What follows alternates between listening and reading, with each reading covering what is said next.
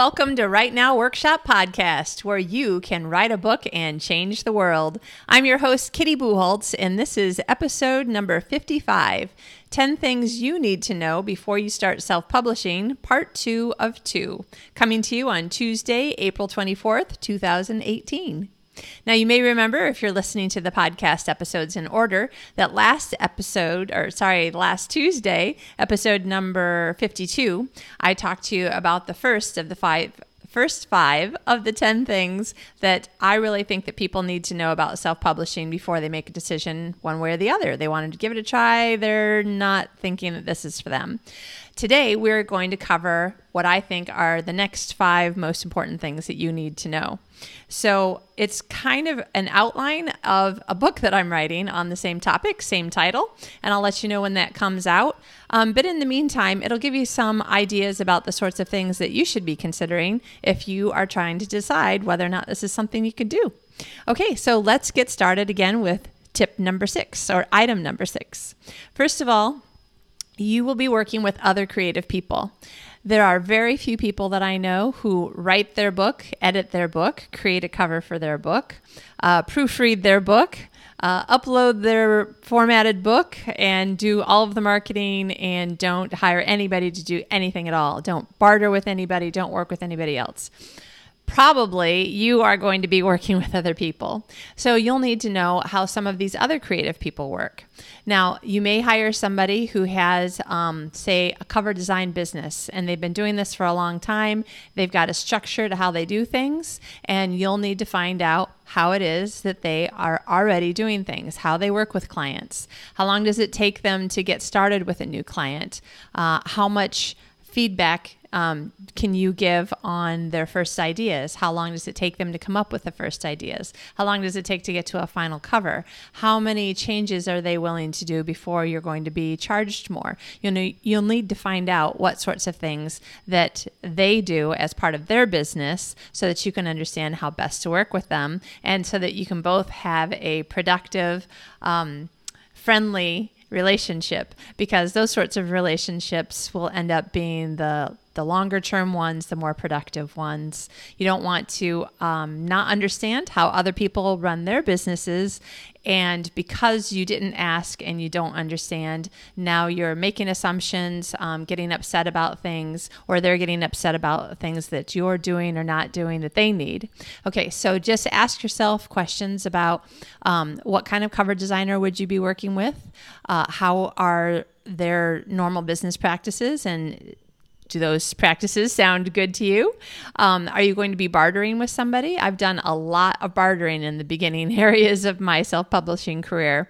And so bartering has a tendency, because actual cash is not involved, to sometimes be a little bit trickier, because everybody is kind of looking to get something done on their schedule, if at all possible, but maybe the other person doesn't have time right this minute to work on this other thing that they're bartering for. So, things like that are different kinds of things that you may have to keep in mind. Also, when it comes to editing, what editor do you want to choose? How do they work? How do they charge?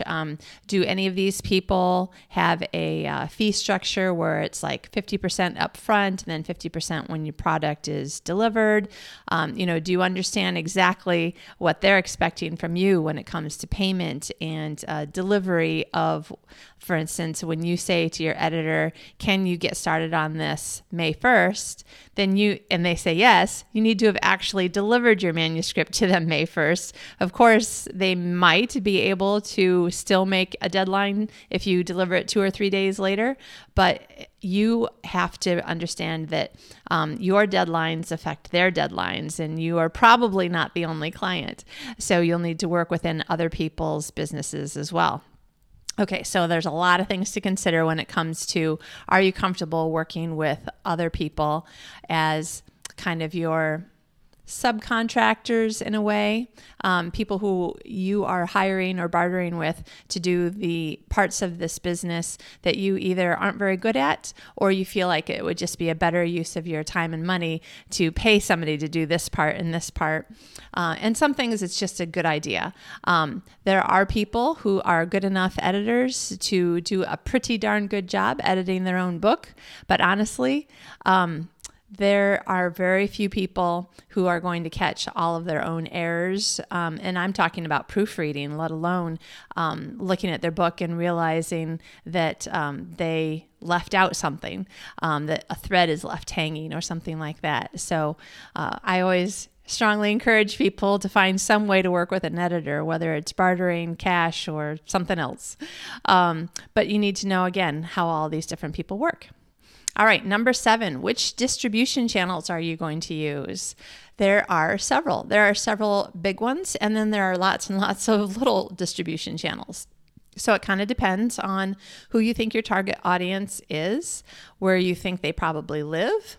If you have no idea about any of these things, a lot of times I tell people that using KDP Select, which is Amazon's Kindle Direct Publishing, and Select means that you're going to work only, your books will only be available on Amazon for at least a limited amount of time.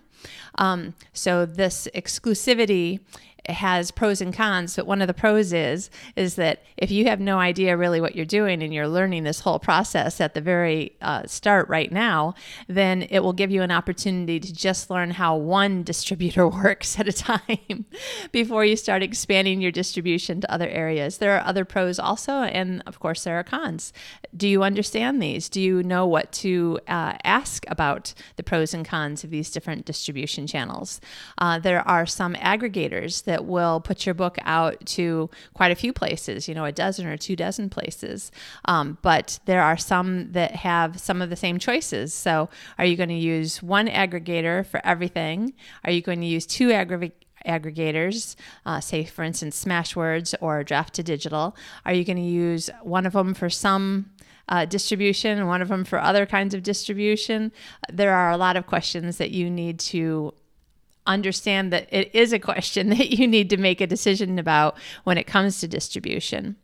The nice thing about knowing what questions to ask and asking them and getting some answers is that you can create a plan for yourself for your first book or your next book or whatever it is, so that you have some things written down, like for the first 30 days, I'm going to do this, or the first 90 days, I'm going to do this.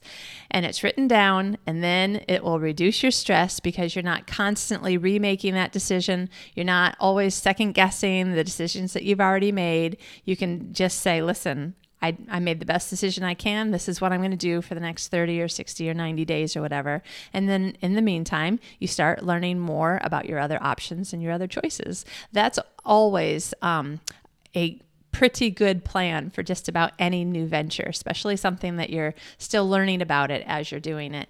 Just do the best you can to find out the information that you know about, and create a plan, write it down. Give yourself a deadline. I'm going to do this for the next 2 weeks. I'm going to do this for the next 3 months, whatever it is. And then during that time, it'll give you a lot more peace of mind to be learning all the other things that you know that you need to learn about, or that you're going to find out that you need to learn about. All right, step 8, or thing number 8 in the 10 things you need to know before you get started self-publishing.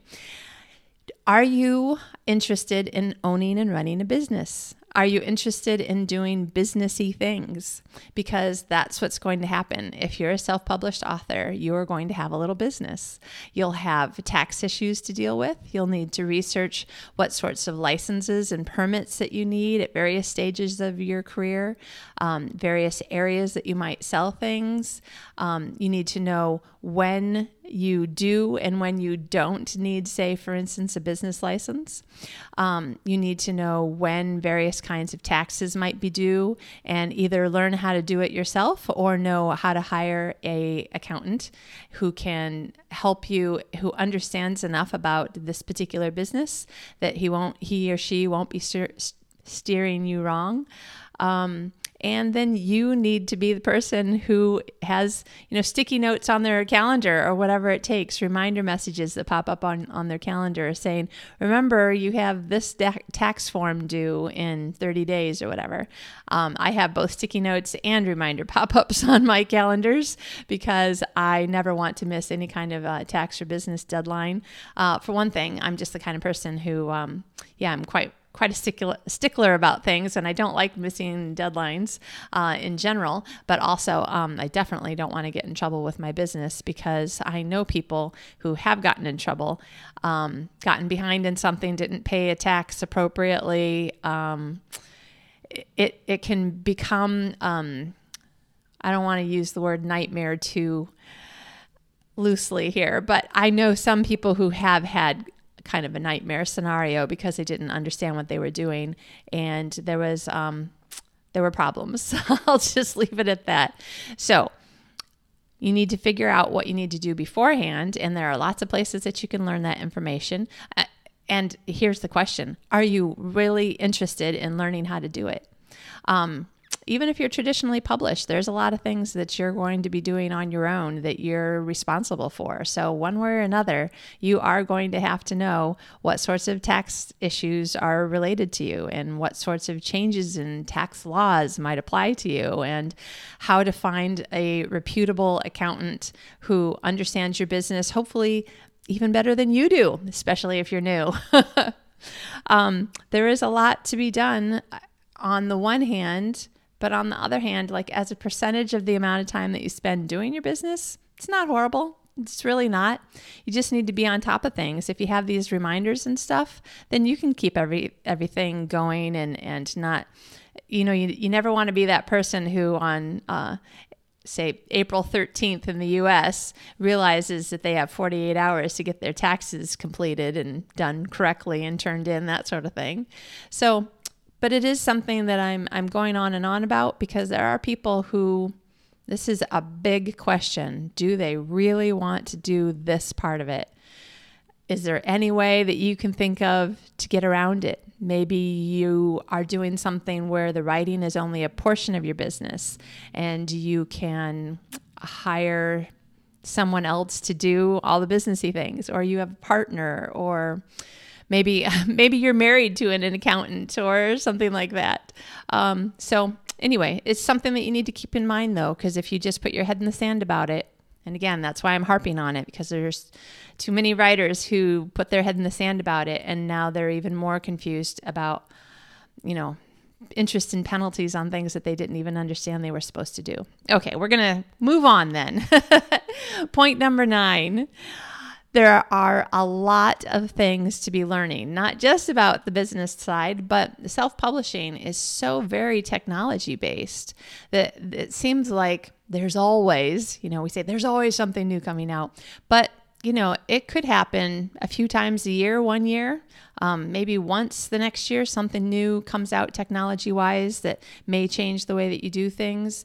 I swear there was 1 year, a couple of years ago, where it seemed like every 2 to 4 months, there was some new player in the game who was suddenly changing the way that self-published authors were doing things. And almost always, for the better, definitely. For instance, when Vellum came on the scene and said, listen, we've got this software that will automatically format your book in a readable, professional way for both ebooks and then I think it was 2 years later, it was just last year, I believe, for print. That was a huge game changer for people. I spent, I gave myself 2 weeks every book to format my book so that it would come out perfectly as an ebook. I used Vellum in 5 minutes. I had just a sample file. I just wanted to try it.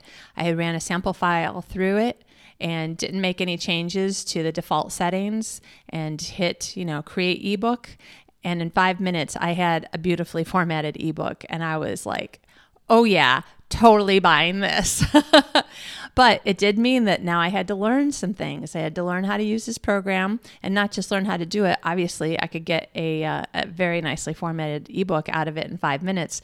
But now what are all the things that it does? And what are all of my choices? And now I Remember we were talking last week about having a house style guide and a formatting checklist? Well, now I needed to redo my formatting checklist and rethink some of the items in the house style guide. Like, am I still going to be able to do this kind of formatting style? Am I going to have to change something? As a matter of fact, there was something. Vellum, at the time of this recording, I'm almost positive that it's still true. They don't yet allow very, very small images to be used as scene break. You can add an image, but it's a large image. It takes up quite a bit of the ebook page or the print page. But I was using really, honestly, very cute little images as the scene breaks for my ebooks and my print books. And they were totally cute, and I really, really miss them. But it really wasn't worth just to do that one thing, spending a week or 2 weeks formatting my own book when Vellum could do it for me in a few minutes. So because so many of the things that we're doing in this particular business are so strongly linked to technology, you just need to make sure that you are okay with that. You're okay with learning new software, with being aware of new possibilities. Just because there's a new, better way to do something doesn't mean that your old way isn't perfectly fine. I mean, if somebody comes out with something that I like even better than Vellum, would I switch? I don't know. Vellum is easy to use. I already own it. I already know how to use it. So you don't have to change every time something new happens. But you need to at least be willing to understand that there are probably times when you're going to have to change your methods because something that will, in the end, make your life easier, make your books better, prettier, whatever. Things are going to happen. And it's not just that part of the technology, like creating your book, but it's also things like new laws, like when the new VAT laws changed the way that authors were selling books in Europe. And now that I've moved to Europe, I need to relook into that again. I looked into all the rules to make sure that I was doing everything legally from where I was in the US, and I was. Now that I actually live in Europe, there's a good chance that there's a 100% chance that I need to look into it and find out, what do I need to do differently? Is there anything I need to do differently? What all do I need to know? Because ignorance is not an excuse for not doing the right thing, for doing something illegally or, not sticking to the law. Ignorance is really never an excuse. So there are legal things, technology things, new marketing ideas. Somebody will come up with some new idea for how they sold, 10,000 books in a month. And then everybody will kind of get on that bandwagon.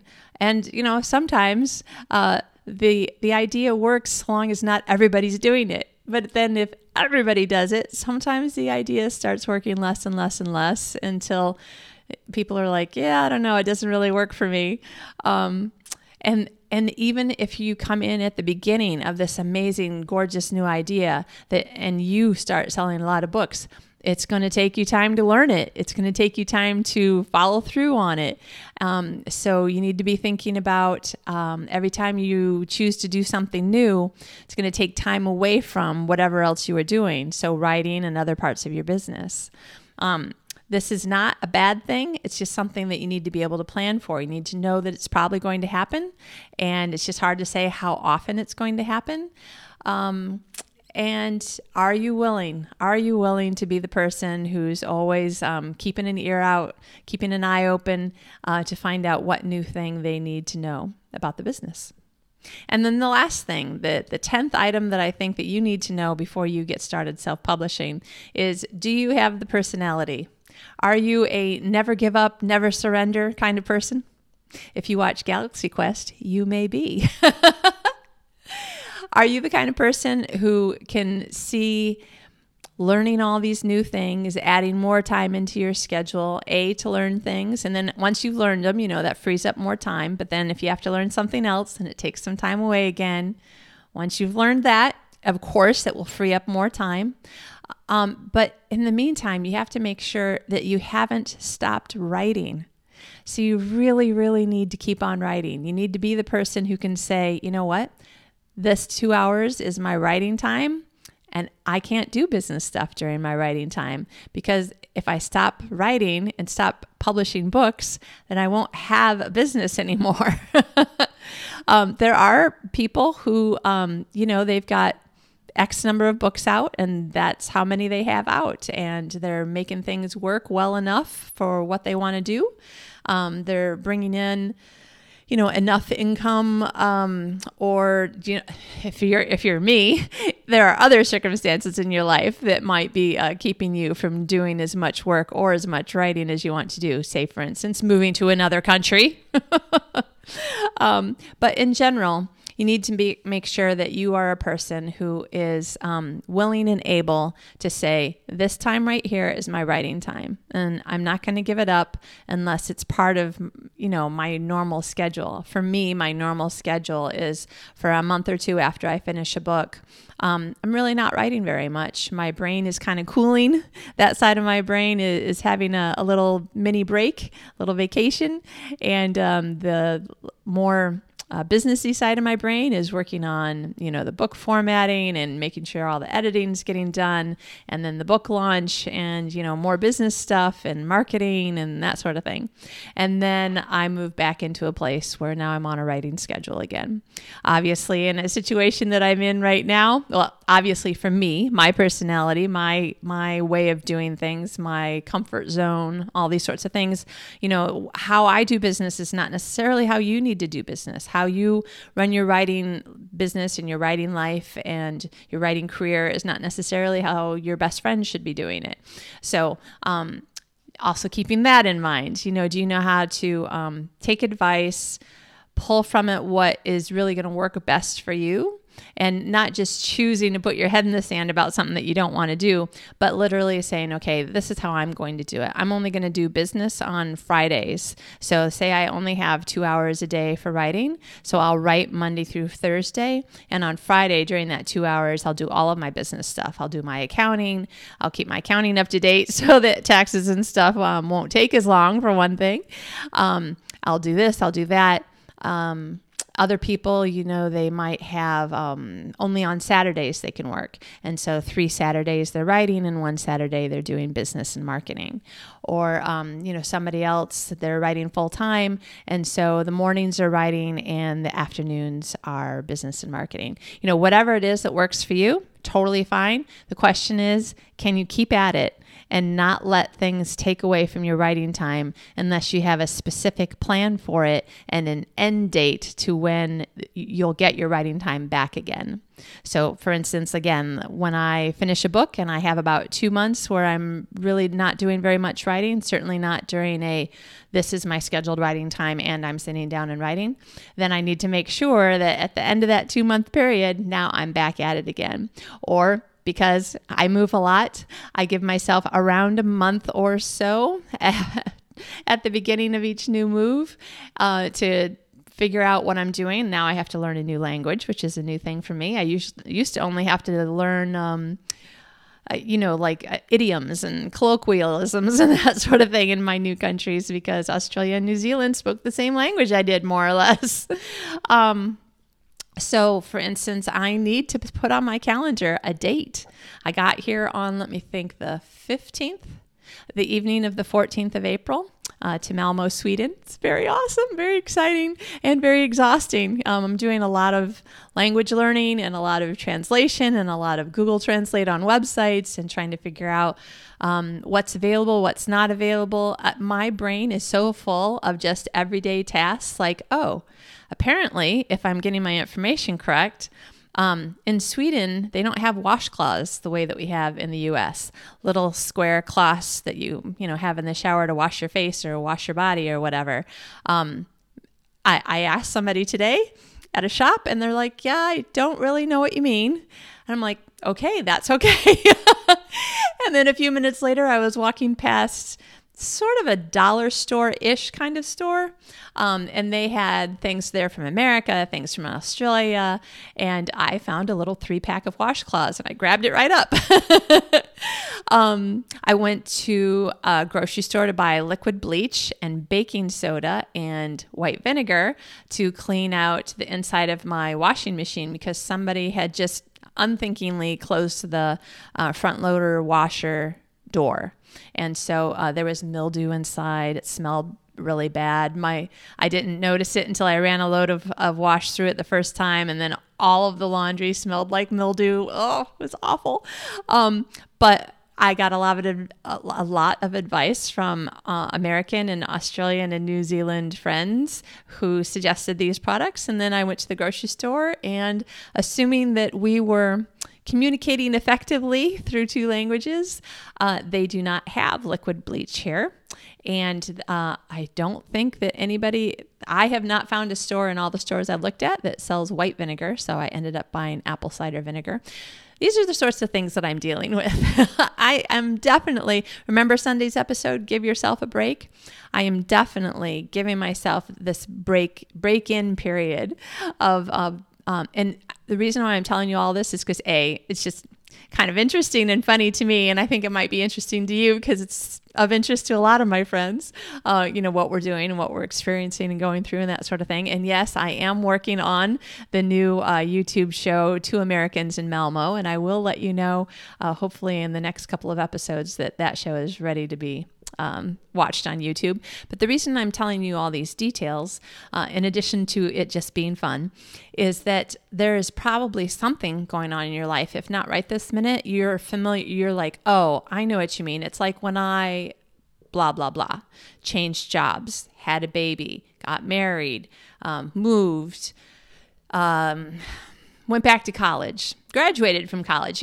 Every time there's some sort of change in your life, like on Sunday, you kind of need to give yourself a break, let yourself just take some time to process and rest. Your brain needs it, your body needs it, etc. But also, you need to be thinking about, okay, at the end of the end of this rest period is this date or this time or whatever. So I will let you hold me accountable to choosing. I really need to choose a time. So I'm thinking 30 days sounds good. May 15th. I don't even know what day that is. I don't have a calendar open in front of me, but let's say that I am telling you that I'm opening my calendar right now. I will let you hold me accountable to restarting the actual writing, not just blog posts and that sort of thing. Let's see.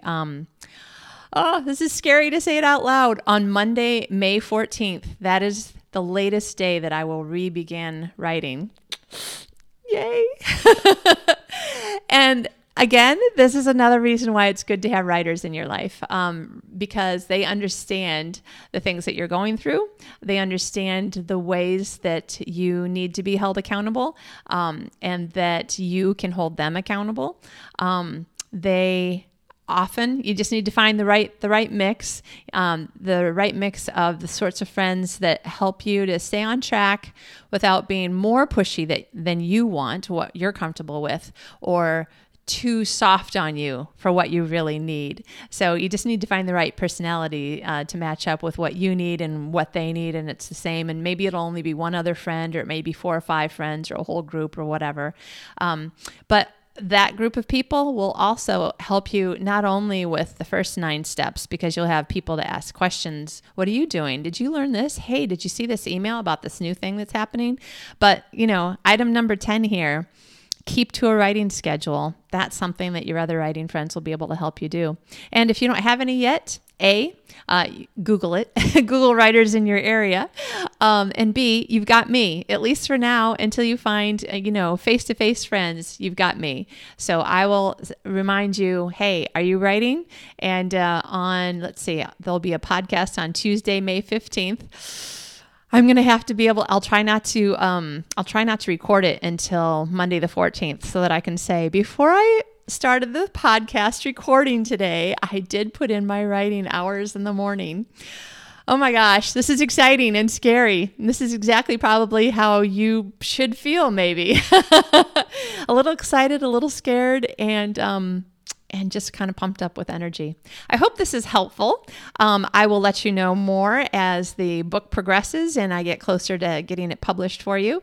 If you want to leave some comments, please go over to podcast.rightnowworkshop.com/episodes, or just click on the episodes tab at the top of the page and scroll down to what I say this episode number was, 55. Scroll down to 55, or go back to, if you want to make a comment on the first 5 of the 10 things, go to episode 52 and leave a comment and tell me what you're thinking. I hope that this is helpful. I hope that you're having a great day and a great week. I hope that spring is springing all around you. If you're in the Northern Hemisphere, I am seeing fresh flower, not cut flowers, but like fresh, brand new, as in just popped out of the ground flowers everywhere. It's gorgeous. If you're in the Southern Hemisphere, I hope that autumn is treating you well. You've got a little Indian summer if you want it, or it's getting a little cooler for you if that's what you want. And you know what? Have a great week. Seriously, like, find something great about your week. Get yourself feeling good about life and work and writing, and it will really make an impact on your writing itself, on the amount of time that you probably will spend writing.